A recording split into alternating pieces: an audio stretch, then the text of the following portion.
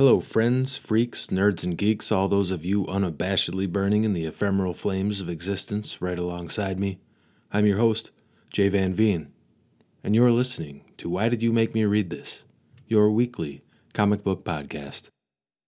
I don't know if this is anything you can relate to. Maybe it doesn't matter. Look, I've been reading comics since before I could read, right?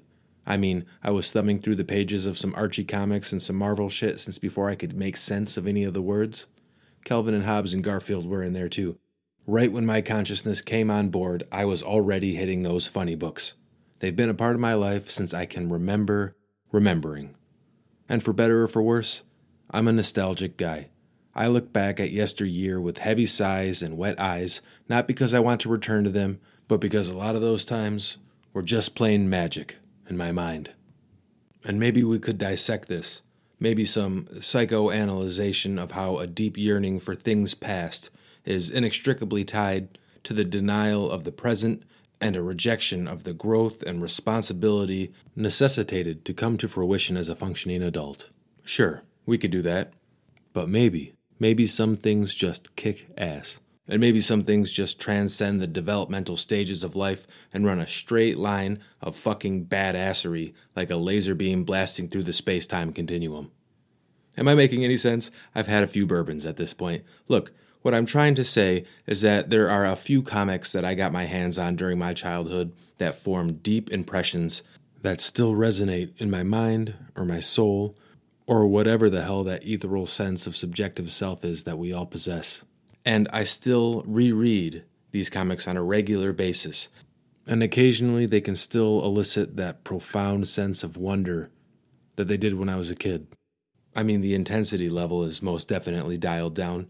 The violence and death depicted doesn't create that deep sense of confusion and fear that it did when I was a kid. But I suppose those initial interactions with the more brutal aspects of reality lose their impact over the years as you encounter them in reality as opposed to fiction. But I'll tell you, as a kid, under the age of 10, staying up past my bedtime and reading some of these comics under my blanket with this little clip light I had that I could pull off my bedpost, I just went to different realities, man. We're going to start talking about Wolverine soon, I promise. And hey, maybe I'm being lachrymose or sentimental or whatever the fuck. I accept that. But maybe there's just some wild-ass comics written by some creative and weird people back in the day, and that's why these things lit such a spark with so many people in my generation. Either way, this is a single issue of comics I'm covering today. It's one I got back when I was 7 or 8 years old or so. It's one full of monsters and mutants and war and darkness. It's a comic book that's stuck with me my entire life.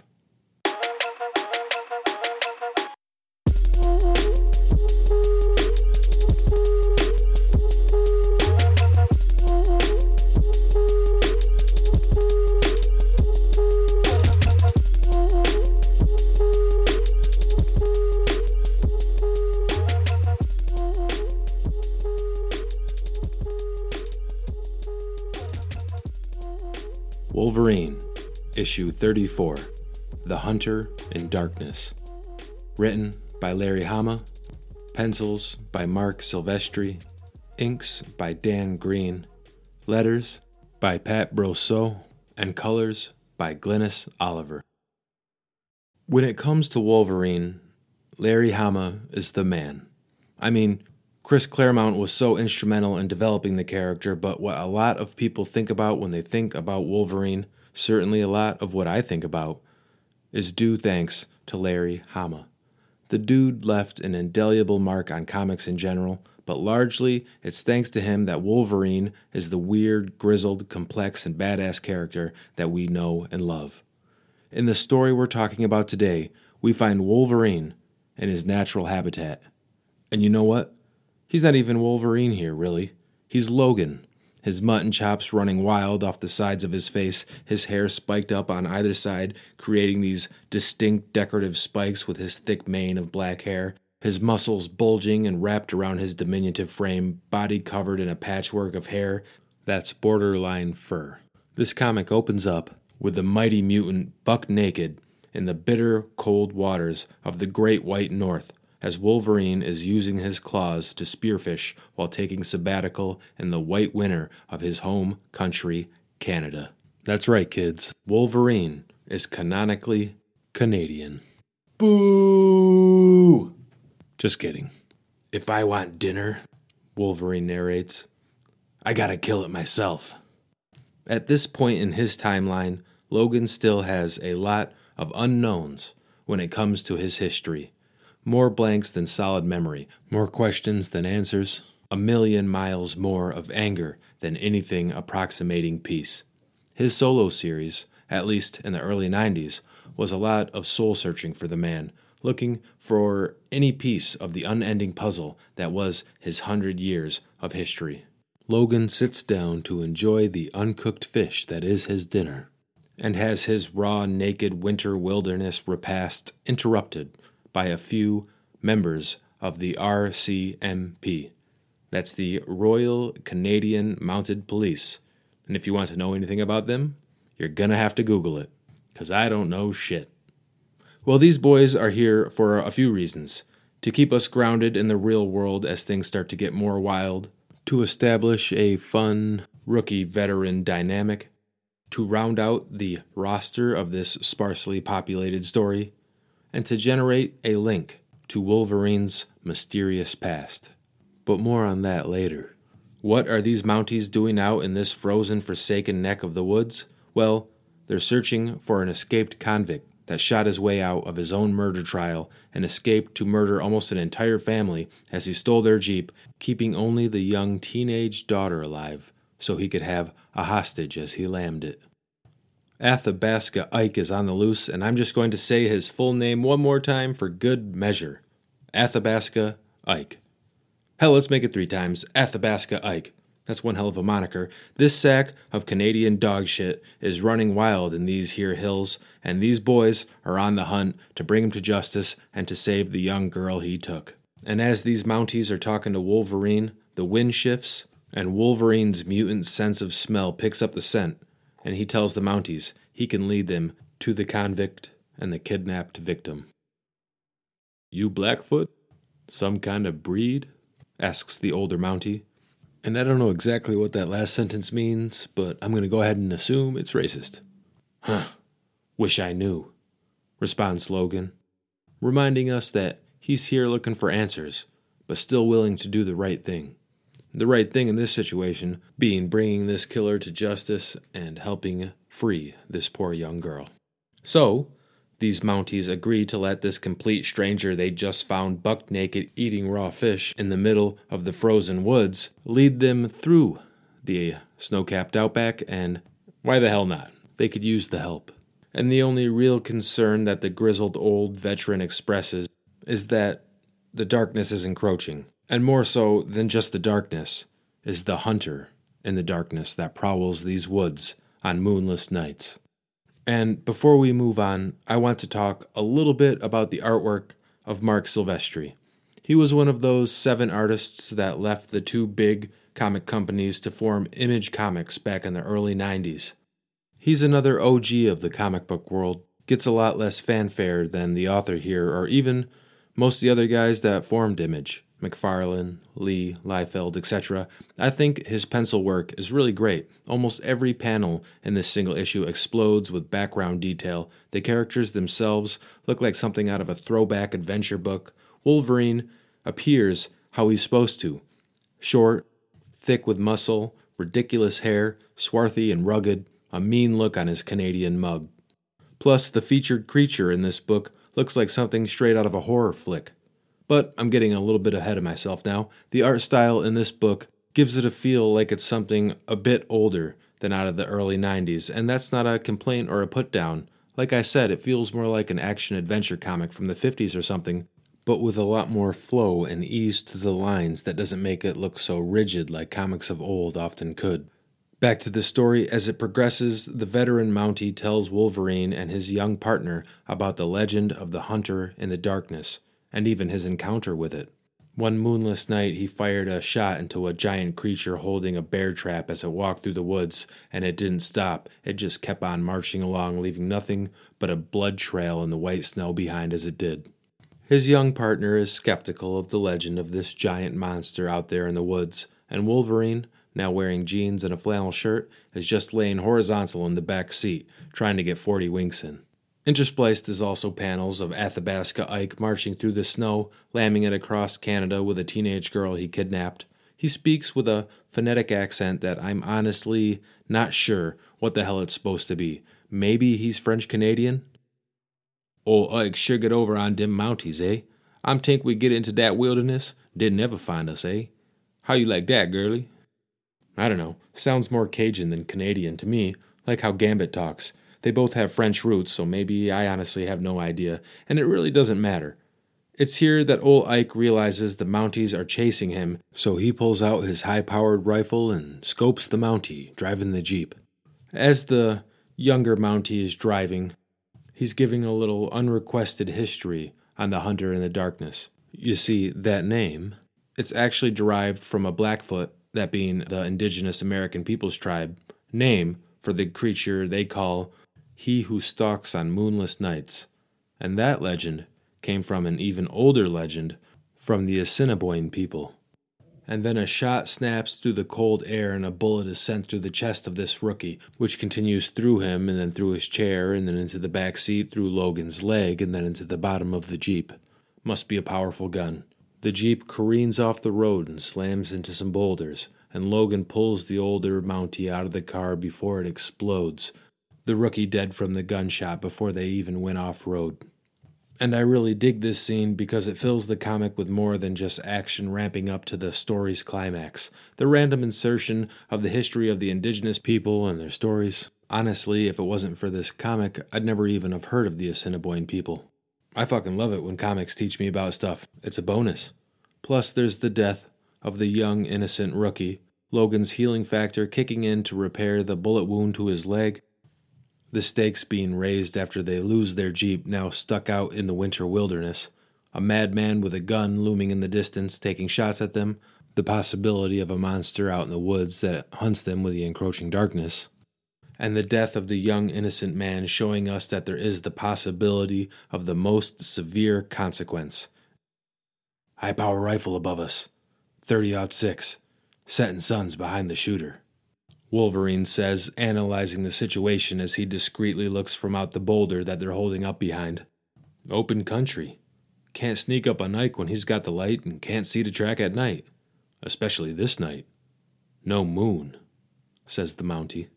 The old Mountie goes on to share a story about another night he remembers with no moon. And the story leaves the deep forest and enters into the memory of the man telling his tale. He was 18. Jumping over Normandy in World War II.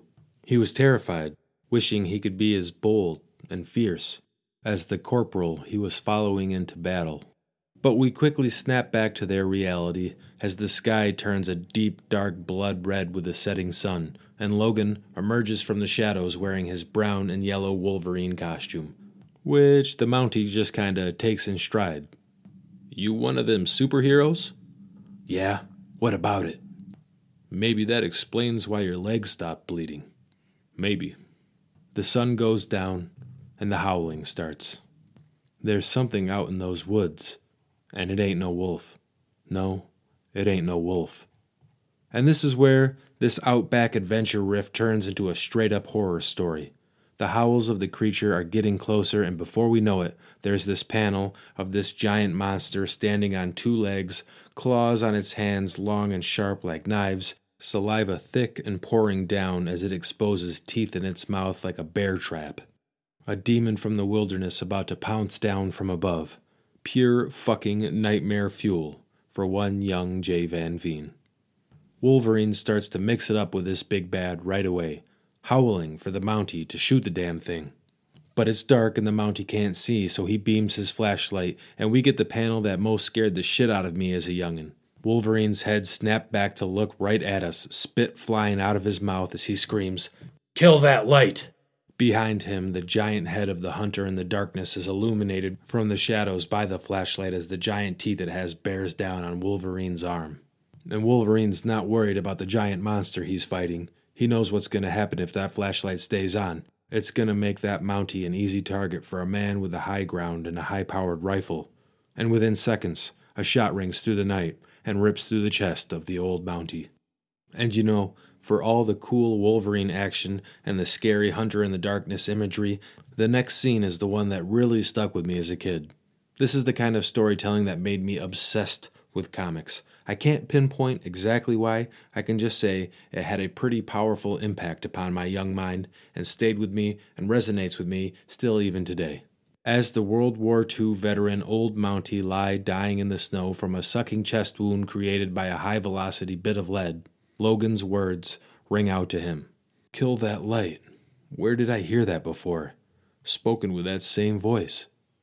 The comic jumps back in time once again, and we find the Mountie back as an 18-year-old in Normandy. His parachute is stuck in a tree, and he's tangled in a web of equipment and lines and branches.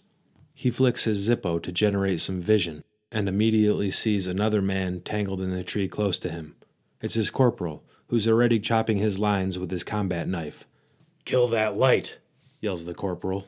But it's too late, because the Nazis have already seen their position. The comic goes back to real time and the story keeps unfolding, but I want to go on a little side tangent first. In the early 2000s, there started a series called Wolverine Origins that revealed a lot of the backstory of the character, stuff that had previously been a mystery to everyone, even the character himself. It pulled back the curtain to reveal some disappointing content, and worst of all, it undid the mystique of a character clouded in mystery. Really, it was just a mistake on Marvel's behalf. You can't really put that genie back in the bottle. This comic today is solid evidence for why it worked to have all that stuff kept secret. The whole first Wolverine series was a testament to the potential of slowly revealing bits of information and misinformation on just who this man might be. I had a few issues here and there. I had some buddies and they had a few issues there and here. We got to cross-examine the content of each other's books and discuss what we thought was happening, working together to build up the backstory being slowly revealed about this character.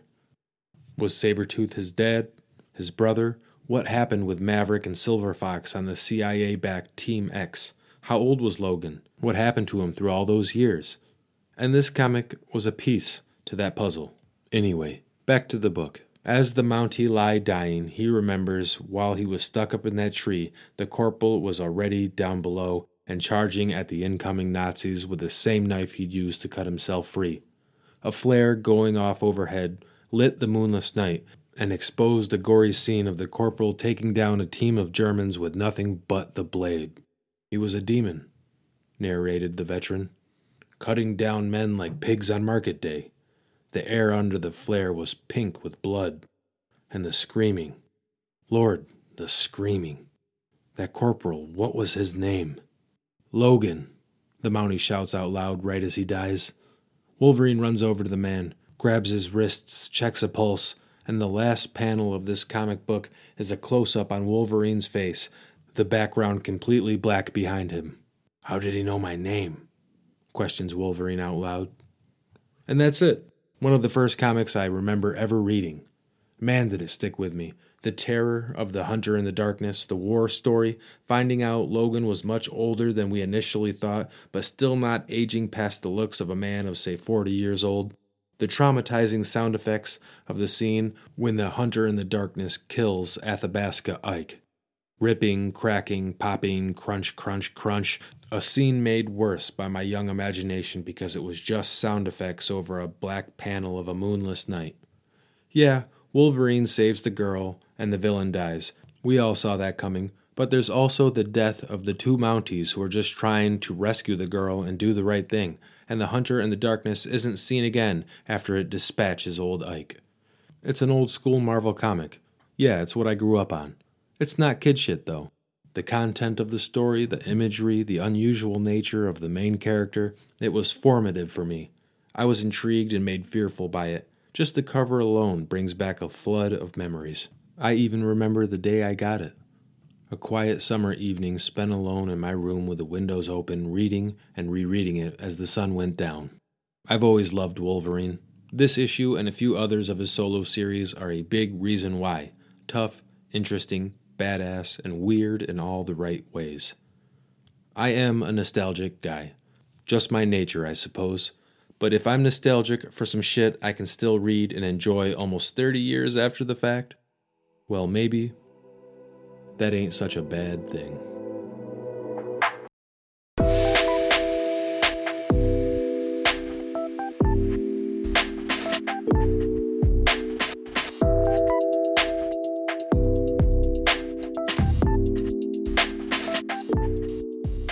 Why Did You Make Me Read This was written, recorded, and edited by me, Jay Van Veen.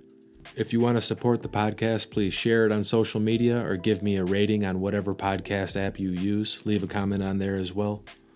Music for the podcast was done by my good buddy RJ Jones.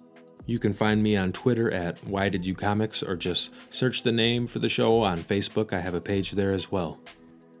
I appreciate you guys taking the time to listen to the show. Stay safe, stay healthy, do some awesome shit, and as always, we'll see you next week.